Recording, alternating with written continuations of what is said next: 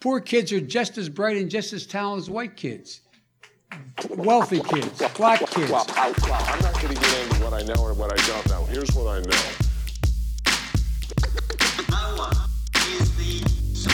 Just want to acknowledge that we're recording this on the stolen lands of the Wurundjeri, Boonwurrung and Woiwurrung people of the Kulin Nation. Always was, always will be Aboriginal land, and sovereignty was never ceded. Apologies for the recording quality of this episode. We had an opportunity to grab Judy on the way through town, and the normal production standard will resume. Thanks very much, and hope you enjoy. It's Mabo, it's justice, it's law, it's the vibe, and no, that's it, it's the vibe. Hi everyone, welcome to the latest episode of The Lever. I'm your host Luke, and very lucky we all are to have Judy down from the Byron Shire with us. Hello Judy. Hi, how you going? Good, thank you. Do you want to be just first name Judy, like a lot of our guests are? You don't want to fully out yourself? Second name. Do you want to you're putting a persona out there? You want to be... Oh, I'll just mention my name is Judy Shelley. I have my own radio program called Multicultural Nation. It's on BFM 99.9 every Tuesday, 1 till 2, and you can listen to me. It's live streaming, but I'm only on once a month because I share the show with a lot of other multicultural voices. Your show, which I've been a guest on, and you've inspired me. In fact, I don't think I would have this podcast if I hadn't met you. Oh, really? And yes, that's awesome. Or if you like encouraged me on to share my project that I was doing on Multicultural Nation, and because we were looking for diverse voices. So we've talked so much about like being white people who were very committed to diverse voices, and what can we do to be good allies. And your family's like so caught up with like multicultural stuff. So yeah, that's been a real project. My children are non-white, so Indeed. it is a multicultural family directly. And it sounds like most of your adult life has been, well, you know what it is to be a cultural other in another country and just living and doing your thing, right? Yeah, and I think growing up in Sydney, it was just part of my life to be excited by other cultures, always.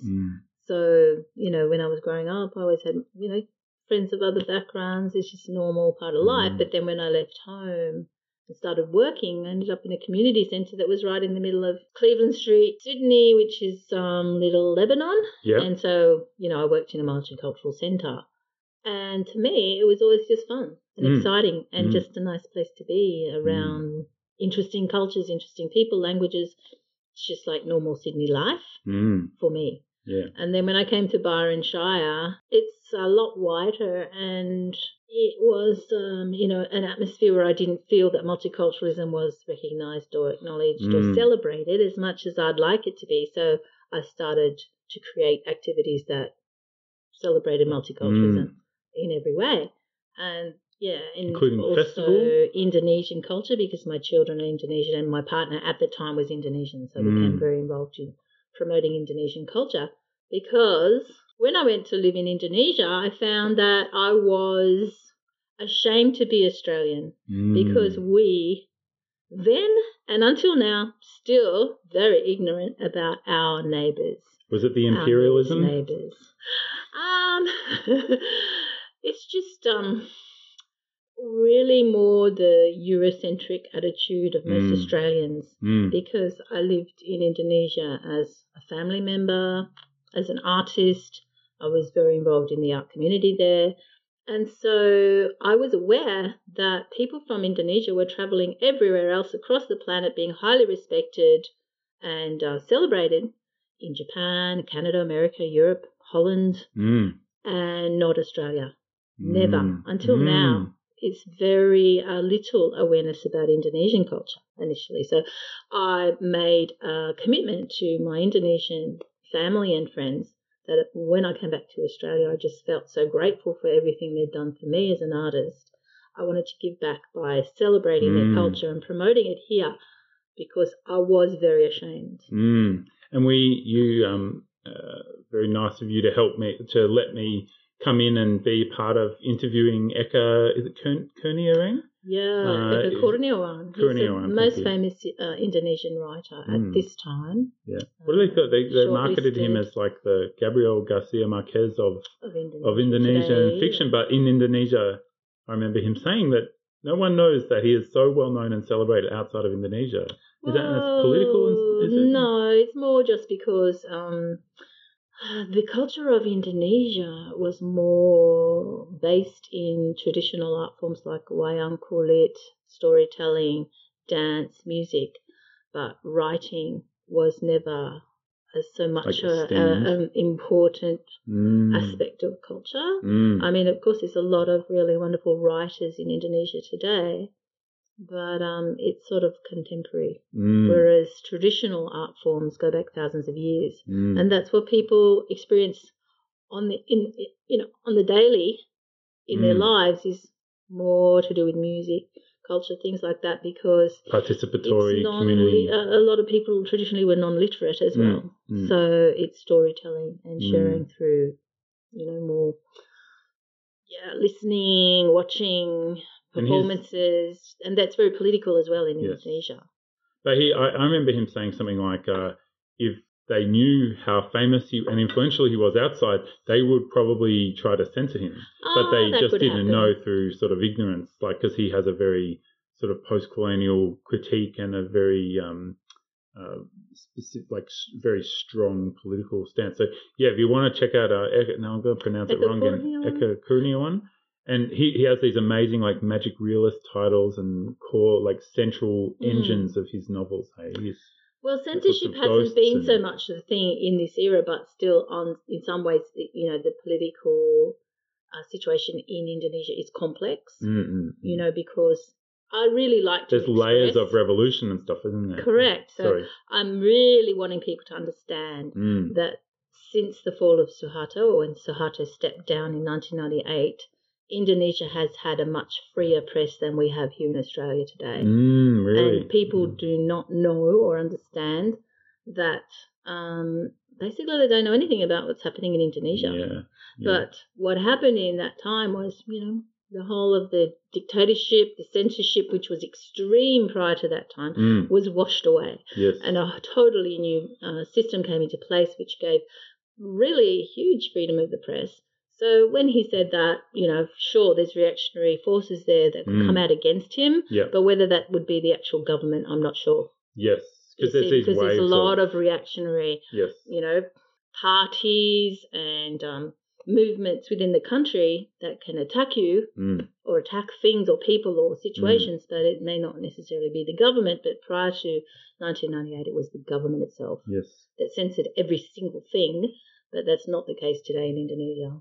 My friend's father-in-law was a student protester in the 70s who went to jail, who, upon release, instantly went straight into the parliament and has been in the parliament ever since. So, which was after the change of that government. See, when Suharto stepped down, many Indonesian activists returned to live in Indonesia. They hadn't even, they'd left Indonesia for decades. Yeah. But when he actually stepped down, as a result of the massive 1 million people protesting and protesters being shot and, extreme fear of there being a civil war, and he finally stepped down, the whole situation just was totally reversed and changed, and people just returned to Indonesia and started living a more open and free life there, activists that could never have lived under that regime. So that's something I, feel it's interesting this just come up, because a lot of people just basically don't really know much about Indonesia. Today in Australia. I was going to ask, do you think that kind of historical regional ignorance that Australians have, I've seen a lot of talk about repression and censorship, and we've had two prime ministers sort of clap back at the Murdoch media, and people are feeling like a lot of knowledge and culture is like splintered, and there's a lot of like tension, like cultural tension, especially after the sort of COVID lockdown. I feel like we're in a bit of a COVID hangover, like we've had restrictions ease. Like if you're not living in Adelaide right now, things are on the east coast of Australia, like things are kind of relaxed, and Melbourne's and Victoria getting to rejoin the rest of the country a little bit. But we're in this weird kind of like sighing exhale of the weird year, and we're wrapping up the year in a weird way. But people are throwing these terms around. We've had the American elections. People are very passionate about that, myself included. But people are like we don't really know enough about real revolution, real suppression, real violence, real civil people war. Are throwing around words like Right. revolution. They're throwing around words like we've got to throw out the system and start from scratch. Yeah. And you go, how's that going to happen? My social media post got deleted. Like, no, my family was imprisoned and some of them are missing. I mean, there's a big difference, right? That's right, exactly. But it's a very interesting time right now because things have been a total mess. America is still like leadership total failure, mess. right? Australia is quite a big mess as well. But it's under the radar mess in Australia, don't you reckon? Or do you think it's not so under the radar? I mean, it depends who you hang out with. It is under the radar partly because there's a hell of a lot of stuff going on. I think there was something I mentioned to you today and you had not heard about it. And it's quite a major thing, like things that the government's doing under cover of, the COVID pandemic, like what they're doing with money. What was that? That was the legislation.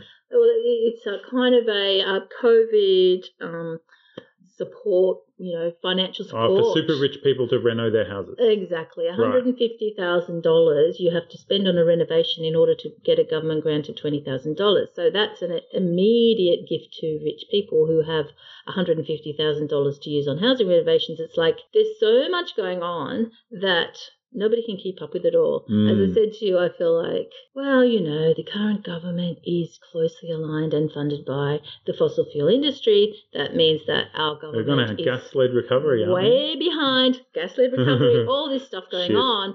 And, I mean, there's people fighting this all the time. As you know, the Greens are fighting it. There's some Labor politicians that are fighting some of this. That the way that I feel is that, the fossil fuel industry and their friends are just throwing everything at humanity to get away with as much corruption, as much ripping off everything they can find, run off with everything, environmental protections, and getting as much money as they possibly can before they get shut down because, economically speaking, coal is on the way out. And where do you stand? One thing I learned off, I had this friend that I did eventually have to block. Because it was like, he is not an ally, he is just a shit picker. But he did draw my attention to the omnibus bill in Victoria, which was expanding police search and seizure and detainment and stuff. And, there's this kind of swell of libertarian right, but they would cast themselves as moderate centre. But they're like, no, we have to stop Dictator Dan sort of taking over our personal lives and encroaching on our rights and stuff. And this is all around people being upset at having to wear masks, being upset at having their liberties restricted for public health reasons, not quite in the COVID denial space, but certainly in the, no, let's have a rational conversation about how many old people we're prepared to accept dying, that kind of space, not full denialism. And I found, I was like, well, the omnibus bill, I haven't read about it and stuff, and I want to find out more and stuff. And I checked out a couple of sources, and then I was like, this is a real issue, but these guys are acting like we're in this Eureka Stockade moment, and we are not. Dictator Dan's not running off with our liberties and stuff. It's not happening like that. It's not true. And I was like, these guys, I've got a feeling these guys are trying to rope us in emotionally on masks and assembling in public spaces without masks, and use that to leverage us to basically reduce taxes on our investments and decrease taxes that we pay when we pass inheritance on and things like that. And it's really a false flag, kind of false rights issue. It's really going to be about protecting the wealthy.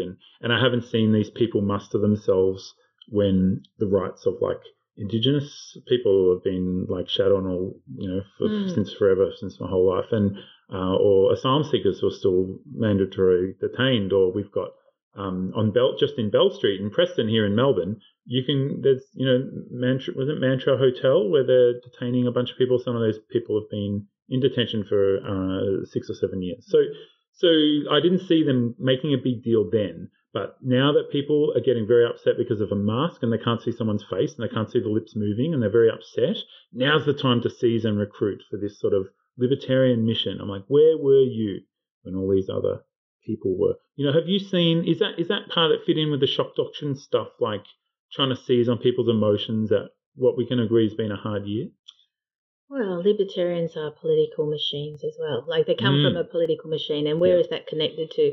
So a lot of the libertarian Right-wing think tanks type and stuff, of videos and things like that, this is the main way that they promote their ideas is through Facebook videos and stuff. And when you actually look closely at those videos, you see connections with right-wing organizations. But if you don't look closely, I mean, I've even made that mistake myself. You know, I saw something that looked really logical and correct, and I didn't see anything wrong with it. And I sent it to some Facebook page, and they wrote back to me and said, no, we can't print that. That comes from a right-wing source. And I went, right, I'm really sorry. I didn't notice that. So even watching that video did not indicate to me anything sus.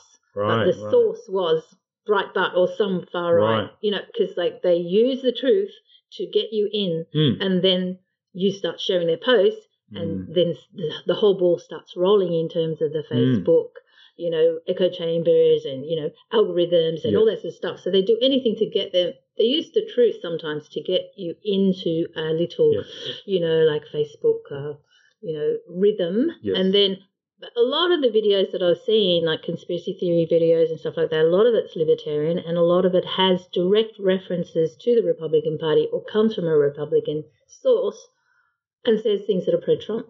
Yeah. And there's a lot of American influence coming across from America to here to promote libertarian and far right-wing ideas. And then when you dig deeper, some of these people that have gone right down that rabbit hole, they end up being anti-Semitic and sort of neo-Nazi. Well, we've Even had average Australians you wouldn't expect, and they've just been dragged in there. Even average cooking competition TV show hosts have been dragged into, and we find this sort of crypto-fascism over Pete Evans. Now, I understand. Now, I've been watching the Byron Bay Community Board where it's lit up because Pete Evans is this like beloved figure, and a lot of people who go in, like they come for the paleo diet tips, but they stay for the crypto-fascist Nazism. This has been like a huge issue. I've really seen the Byron, well, and it depends how authentic we think an online community is for the community itself. But when I was staying up there and getting to know you up in the Shire there for that work project, I was struck by some cultural sensitivities that cut through the perceived unity of like the Byron Shire, which has its distinct feel and so on, that the sort of the left-wing hippie alternative thinking, alternative health kind of ideas, actually, you know, it's almost a bit of like a vote for the horseshoe theory of politics, that actually it's much closer to the sort of dissident right wing of politics and the kind of buried fascism and the kind of disqualified knowledge, which is like an old Foucauldian term from when I used to study at university and teach. So I find that a real curiosity and sort of a shock, if you like. It is a shock, and that's been happening a lot. So as you know, Judy, like I'm like, as I've exited the left-wing, like, professional class or whatever and campaigning class, it's been like a relief for me to embrace a bit more heterodox, like, bits and pieces from here and there across the political spectrum, because I think there's a real critique to be had of the left.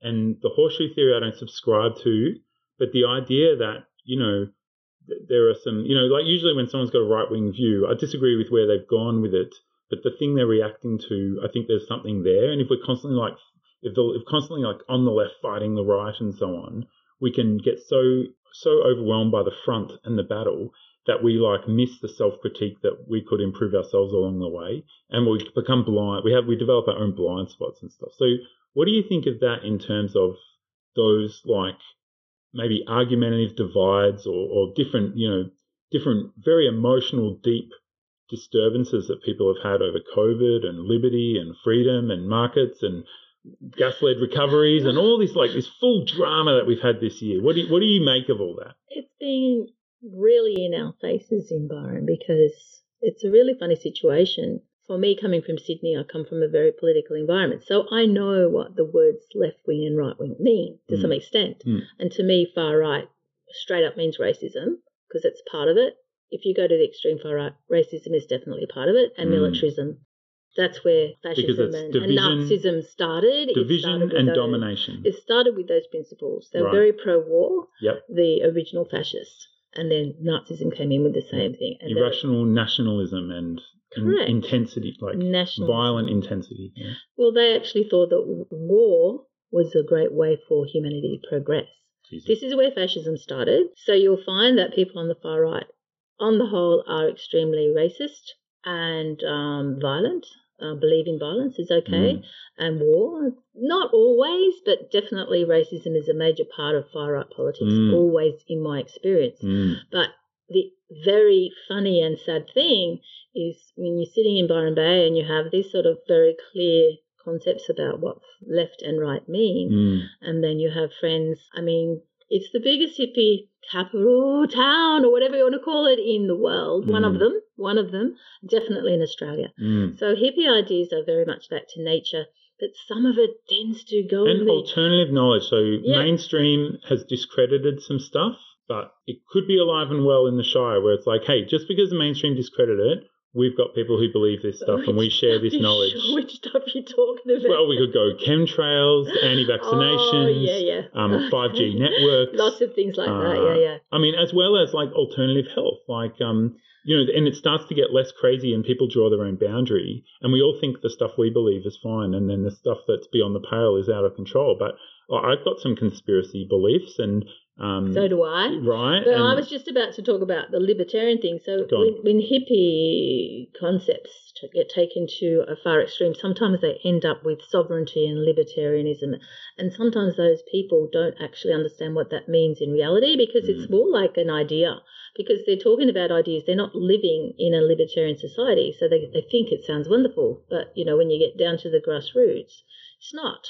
Well, you need society that, you know, supports and protects the citizens, and those ideas do not. It's just like they love ideas and they love these sort of concepts, but sometimes it's not very practical. And it's very idealistic, isn't it? It's like this perfect world of like, once I was in like a reading group at uni and I got accused of being someone who just wants to sit on my porch with a gun loaded, you know, and this libertarian ideal, and I can see where they're coming from, but no, you need my critique of libertarianism, why I reject it, is it's like it valorizes the individual and it ignores, you know, I'm very critical of Barack Obama, but I love his "you didn't build that" speech, which was all these self-made people and businesses and the heroism that goes along with that. You know, the roads that got them to school and the bike lanes and the jobs and the support programs and the food pricing and the financial stuff. When I'm in discussion with people, a lot of the time they don't actually know what's the difference between right and left wing. They don't know what these terms mean. So what I'm discovering is a lack of education. Yeah. That's really important. It's my vote, it's justice, it's law. So we've just gravitated outside just to finish this interview off. And there's so many places this conversation could go. But I think you wanted to just make like a point about have like a grounding in where to place these concepts where we can start to frame what people are telling us and where we're weighing it up for ourselves. Well, I've just been really surprised because sometimes, you know, you're just chatting with friends or you notice on your... When I'm talking about friends, I'm talking about my very, very closest friends coming out with something like anti-masking or coming out with really right-wing stuff on their Facebook pages. And they don't actually know or understand how to analyse it at all. They're just responding to it emotionally, and then they're swallowing everything they see. And it can be a very, you know, right-wing politician who's sort of like starting to hide the fact that he's right-wing and saying, "Oh, I'm not right-wing. Go ahead and prove it." Well, we've got Matthias Cormann going on about his green recovery or green all this appropriation of green OECD. politics, and it's a lot of lying going on. Burying his decades of denialism. Burying, you know, the facts of who they really are. And people swallowing it because they don't actually know how to analyse. They haven't been taught or they just haven't been exposed to concepts like what is the word left-wing mean, what does the word right-wing mean, a bunch of other stuff. I have actually been asked directly by a flatmate, tell me what's the difference between right and left-wing. So you, as you know, inner city Melbourne person, you have really clear concepts of what these things are. A lot of people out there in Australia land don't. They haven't had that education. They haven't been brought up in that environment. They can't really help that because, I mean, I seriously, looking at what I've been through in these last few months, I really feel like the education system is letting people down. And it sounds cliche to say that, but how come people can grow up thinking that some Liberal Party politician started Medicare? You know? Yes. and things like that. And that's what some That's people what people that you saying live with to me have said to you, right? have said to me Yes. right in my own house. Thank God Howard was there. Stop. So he wasn't trying to shut it down at every moment of his every waking breath. We live in a situation, maybe you and I, where we grew up in situations or came to university or did something to learn something about how politics operates in this country, or maybe been, like myself, alive long enough and have a very long memory to understand who did what when. And a lot of people don't. They weren't interested enough to find out, or they just didn't read or watch, Sydney Morning Herald or whatever newspaper that might have a little bit of inkling of what was actually going on in this country.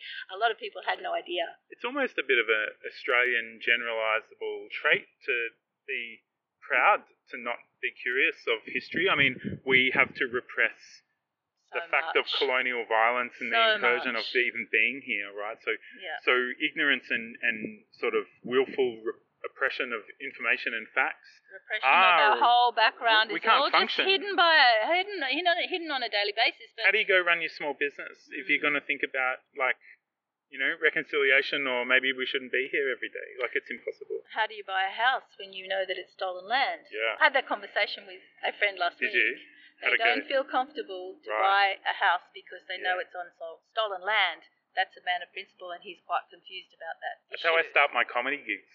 Really? I say, people feeling anxious, people feeling okay, any millennials here worrying about the housing bubble, don't worry, it's all stolen land anyway. Like, if someone, like a guy, a van rolled up to me in the Camberwell market when I was a young man and tried to sell me a TV out the side door, and I said no, but I never regretted not buying the stolen TV. You know what I mean? I never thought, I missed an opportunity there. So if you're out there and you haven't got land, don't even sweat it, But anyway, it's just been a big shock to me because there's certain things that I just, find really easy to understand. But if you haven't been brought up with any sort of political knowledge or education whatsoever, and you, for example, may not even vote because you think it's, buying into the system, or, you basically have no idea how Australian politics operates. And then you're faced with all this manipulative, brainwashing sort of videos and things like that, and you just start believing everything you see because you think that everybody's as honest as you are. And you don't realise that there's some very dishonest people out there that are setting their mind on manipulating you. They know better, but they are in it to do well themselves, right? Do well for them and their little... Well, what motivates the right wing? Number one, there's a lot of right wing politicians that are in cahoots with the corporates. They are, invested in coal, in petrol, oil, and all that sort of thing. So there is an aspect of some of them wanting to exploit people's ignorance to make money. That's going on a lot. I see that existing on the liberal sort of quote-unquote centre and the progressive left, of creating champions and lions out of people who are simply just getting rich off branding themselves with like progressive concerns. So, really? And some of those solutions do involve like hooking up capitalism to have market mechanisms to stop destroying our planet and things like that. So the aims might be very noble and bold, but this is what makes me a bit heterodox since I got out of this like professional campaigner game, is to see how, there's some like a bit of material critique of where the money's moving to and stuff. Like, I don't see much changing in these progressive debates largely, but what I do see is like a bit of wealth transference, if you like. So I'm not totally skeptical about it, but I want to like call it as it is, and making money off a brand and an agreed set of like values that you kind of put out there into the public sphere. Like, the right wing don't have a monopoly on that, but because they've got billions of dollars in interest behind them of corporations and banks and international agreements and things, the leverage is so much greater. But actually, I see it on the left as well. But if I worked for a progressive professional organisation, couldn't say it. What do you think of that? Is that just for your brain, or you're not interested, or it's offensive? What do you think? I think that you have got a very highly developed ability to critique things. And I think that's good. I don't think many people are doing it, but I think it's a good idea. Some people just say I'm an arsehole. No, I think it's a good idea to always be looking deeper into every issue and what people are getting out of it. But ultimately, when you go right down to it, we have to save the planet from climate change. So basically, I'm happy if people are doing that. Simple as that. Yes. And I think I've seen that. like the climate change response, and it's helped some people get wealthy and develop some stuff and develop some technology, and I think that's very important. But I actually see the Indigenous land sovereignty issue that's overtaken for me and become more of a thing, and I've started to see sort of white progressive Australia from the point of view of listening to Indigenous betters who show me how we look, and we don't look great, and there's a reason why the green base in Australia is like super awkwardly white. It's a real problem, and there's lots of paths and opportunity for it to change. But I kind of feel like some of these things, and it's not the main thing. Like the main thing is like the damage and disturbance of like Nazism and racism coming back is a bigger problem.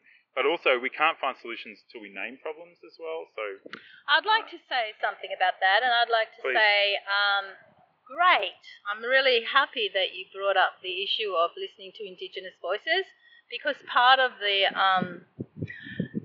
whole world solution to saving the planet from climate change is listening to Indigenous voices, because they have the answers.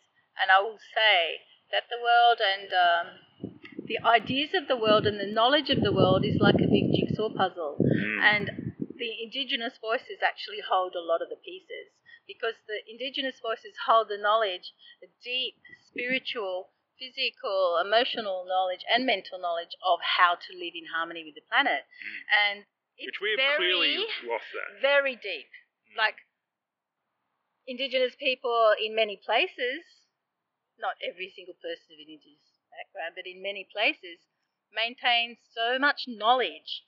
The amount of knowledge that is held is absolutely unknown to white people in general. But then, they don't even have an inkling of how much knowledge there is, especially spiritual knowledge. Yeah. It's massive and it's very deep. But then and that's the good thing about the fact that, say, in a place like Byron Bay or the Byron Shire, you can have like disqualified knowledges given a hearing and an airing, and that people are open to hearing disqualified knowledge, because I feel like Indigenous knowledge is disqualified knowledge, and to have generation upon generation be told that your knowledge, whether spiritual or land-based or anything like that, not that you can break it up, has no value. Sorry, it doesn't function in the market, so it can fuck off. Like, that is like super damaging in a way I can't imagine.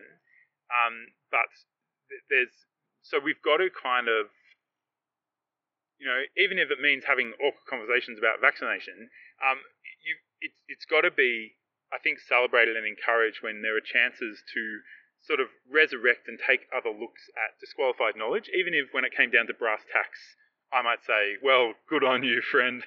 I don't agree on that one. Do you know what I mean? But the general idea of being open to disqualified knowledges, I feel like lockdown has there's been a very Melbourne version of that with all the masks and the terrible COVID stuff, and in the Byron Shire with whether it's Pete Evans or the little lurking fascism going on there or whatever it is. What do you make of that? Basically the conspiracy theories, because they're very attractive to people who have alternative ways of living. Right. So then they just get roped in. Yeah. It doesn't mean that they're really fascists, but it's just they get tricked. It's actually trickery going on, so I don't really blame them. Came for the paleo, stayed for the... That's it.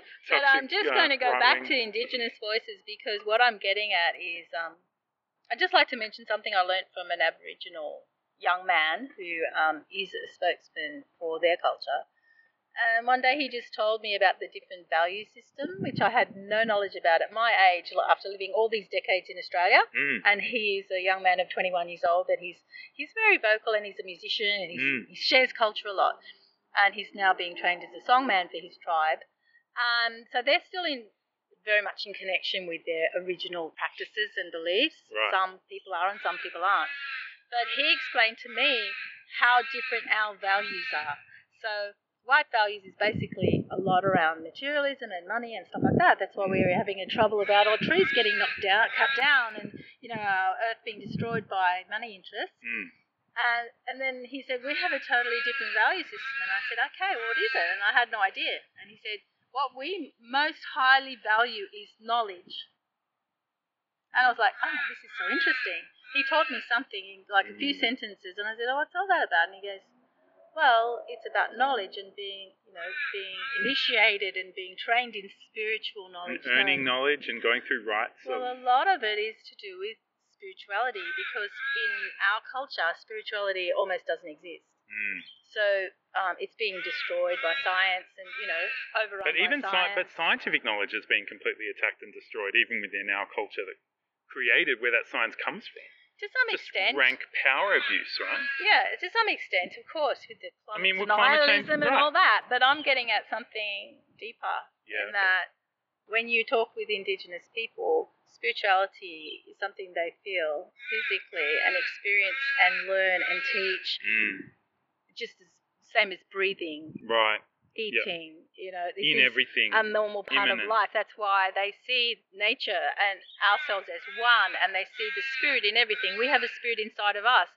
Well, why would we think that same spirit didn't exist in your cat or your tree? Yes. So they see that and they feel that and they know that to be true. So therefore they are the number one guardians of the planet, because they have that deep spiritual connection and continuity, belief and knowledge that it's true and real, and they experience ritual and they experience spirituality as something very powerful, which it is. And we are the babies. We are the ignorant children, and they are the grandparents, and they are here to teach us. So that's a whole switching around of the whole perspective of our lives, that the Indigenous people need to become our teachers, our leaders, and we need to bow down to our grandparents and accept that they know more than we do. Yes. Massively. Yes. I agree. Represent. Judy Shelley. I love it. Thank you so much for mentioning about Indigenous voices, because it's something that I have been becoming more and more aware of, and Indigenous voices are becoming louder and louder in my ears, and all the prophecies of all the tribes across the planet prophesying this time and calling for the Rainbow Tribe to come forward and save the planet. This is a Hopi Indian prophecy that is now coming true. So part of that has always been the unification of all cultures, all Indigenous people, all voices of all cultures sharing and learning from each other and bringing together the parts of the jigsaw puzzle that have to show us the answers and teach us the answers. And if the CSIRO still had funding, this stuff wouldn't be on the agenda.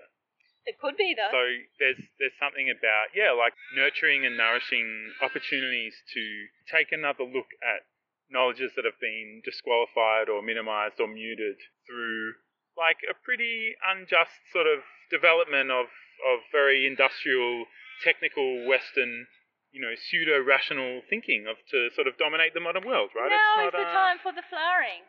Now is the time.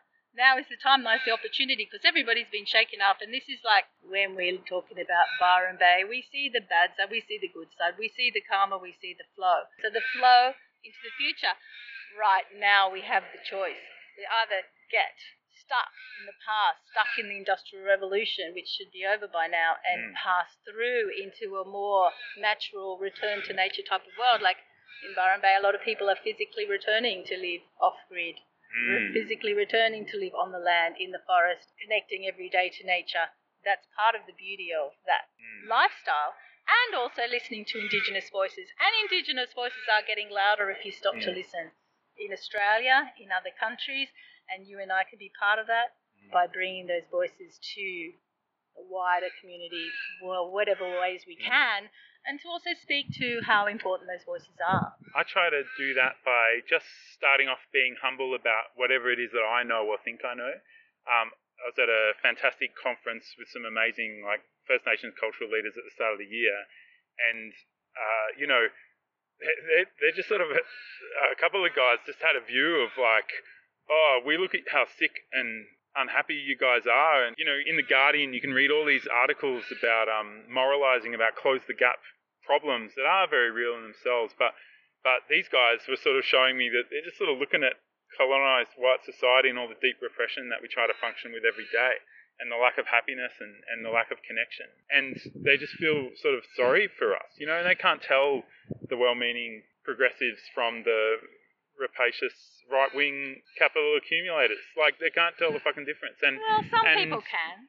Some people can. And again, on either side, I don't know if that's objectively right, but I understand why that's not clear. Do you know what I mean? It's and so for me, I just try to bring that humility, and I sort of rather ask questions and tell people what's going on. Well, I agree, and I really love that you mentioned the word humility and to be humble, because I can tell you something. When something like COVID happens and it's very scary and you think, oh, the whole society can just fall to pieces if, this suddenly starts, like causing massive breakdown of structures and a lack of availability of supermarket products and all sorts of stuff. For me, living on the land, all of a sudden you are totally humbled by the fact that you don't know how to make fire. You don't know how to grow food enough to live on. I don't know how my toaster works. You don't know how to hunt. If you are a meat eater, you don't know how to catch an animal and prepare it to eat.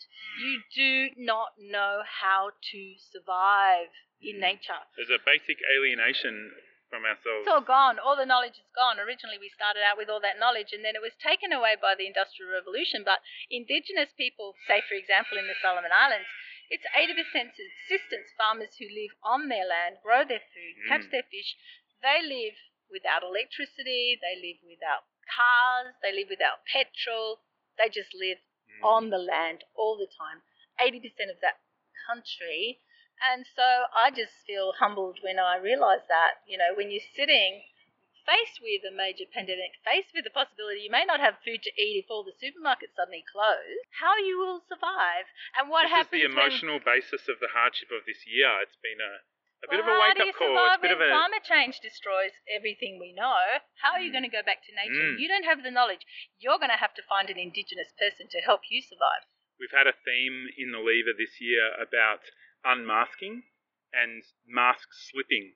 So the preferred narrative not being possible with that mask slipping and some of the stark realities of how we live being showed to us through this public health crisis and hardship. Yeah, and I think we'll learn some things, possibly learn the wrong things out of it. I mean, I think it sucks that, say, if we, a bunch of well-meaning, white post-colonial Australians try to, appreciate what's happening in the Solomon Islands, the community that you spoke of, they'll just do some kind of noble, savage mythologizing and still not really get to the truth of it. So there's always these opportunities to step wrong. And again, that's just where I come back to the humble, the humility as a sort of a driving force I'll tell of you what, knowledge. you put any white person out in the bush or out on some island somewhere, it's sort of like, we'll just Burke and Wills it. Fuck it up. Well, you're going to be looking at some movie called Survival with people who are sort of starving to death. Yeah. And then you go and you live with Indigenous people who are living like that all the time, and they're just so healthy and happy because they are so more knowledgeable than we are about what's real when it comes down to brass tacks. Mm-hmm. What are you going to do? What are you going to do when, there's no supermarket to buy food from or whatever, there's no petrol to drive? Yeah, that's the sort of thoughts that went through my mind at the beginning of COVID because I didn't know what was going to happen. Look what happened in Italy. All of a sudden I was, starting to get a bit afraid that, we're going to lockdown. Even to get food is quite difficult. Things start running out in the supermarket. Whatever happens, disasters can happen that leave you isolated, especially when you live in the country, especially when you live up there. You can be flooded in. You can be, on the situation where fire, you're isolated by fire. That's the number one thing that Australians need to realise. You are living on a very fragile place, Australia. Climate change denial is ridiculous. It's still going on. Last week, a friend of mine who has a friend who's a meteorologist said they're not going to have children because in 50 years' time, Australia will not be inhabitable. So this is the sort of stuff scientists are saying. This is the sort of stuff we are ignoring every single day. If we do not take action now to fight climate change. Indigenous people know how to do that because they just live lightly and simply on the land. And part of the beauty of the Byron Bay life is a lot of people are doing that too. White people learning how to go back, grow their own food, raise their chickens, eat them, eat their eggs.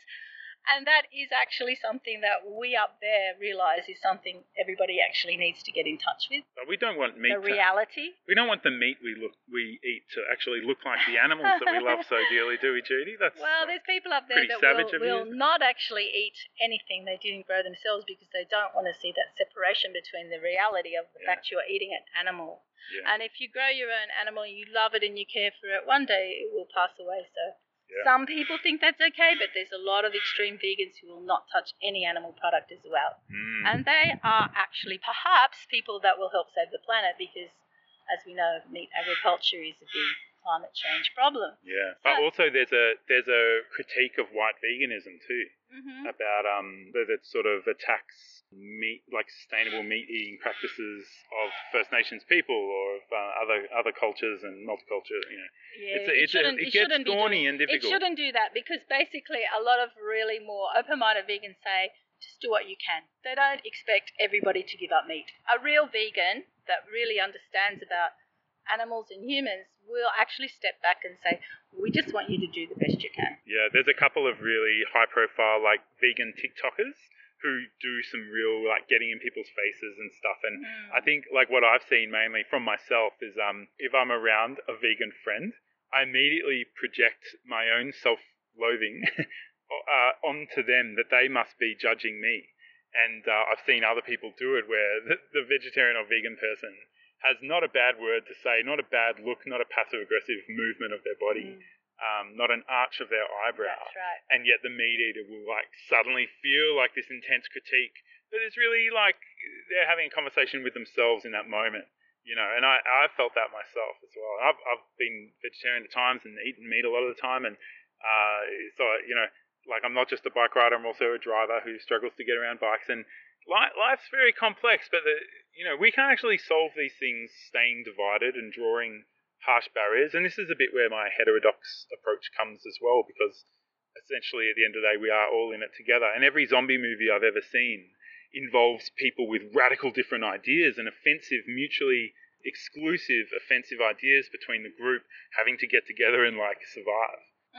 Well, that's right. It's another thing that you realise when you live in a small community and you can get cut off by natural disasters. All of a sudden you are relying on your neighbours, straight up. And what their politics are doesn't come into it anymore. We are together. We're one community. We live next door to each other. If somebody's in trouble, we have to help. We are a community. What does it mean? Like, we are people together. Does this mean that, like, after we punch that Nazi, we need to make sure we bring a cold compress? Like, I don't know what that says. I haven't got a theory about this, but I'm asking the question. I am actually against violence, so I wouldn't be punching anybody. So that's my answer. What a segue that could be. But I might just say thank you so much for sharing all your amazing ideas. And this sort of almost turned into something that could go on Multicultural Nation. I didn't know that at the start, but just what's on both our minds. That's what I love about podcasting, is that conversations go in directions that I could never plan. Like, we had a bit of a brief chat. This all kind of fits in, but we've actually managed to grow onto what we talked about, haven't we? I'll be very happy if you want to share it with Multicultural Nation Radio Show. Let's do that. Amazing. It'll be just like it was 2017 and I was up there getting my squeaky voice up on the Byron Bay community station there. All right. Thank you so much, Judy. Is there anything else you'd like to say to our audience? Are there any resources that people who are interested in stuff can go check out that you'd like to sort of put out there?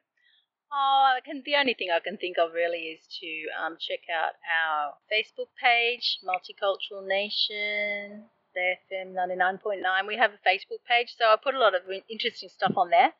Some of it goes on the show, some of it's just around general ideas that we're trying to get across. And also you can go to bayfm.org, and there you can listen back to all our previous shows. You just click on programs, or you can live stream and listen to any show live via the internet. So that's all I can think of right now. Right on. Well, also, we'll just, speaking of a good reason to have humble knowledge is that I haven't actually acknowledged that we're doing this on the stolen lands of the Wurundjeri, Boonwurrung and Woiwurrung people of the Kulin Nation. So, always will be Aboriginal land. And whether I insert this at the end, I might not cut this out and chuck it at the front. I might keep it at the back here to do a bit of demonstrated practice. You always want to be humble in your knowledge, because you never know when you're going to realise that you've got an arse cheek hanging out, and I think that's important. But yeah, I just want to, thank you so much for sharing everything with us, and, hati-hati di jalan, temanaku. Terima kasih, sampai jumpa lagi. All right, thanks Jude. Take care out there, everyone, and we'll continue this conversation in future episodes. Bye-bye. So now it's time to like and subscribe to the Lever podcast. Go over to YouTube and check for dissatisfunctional.com.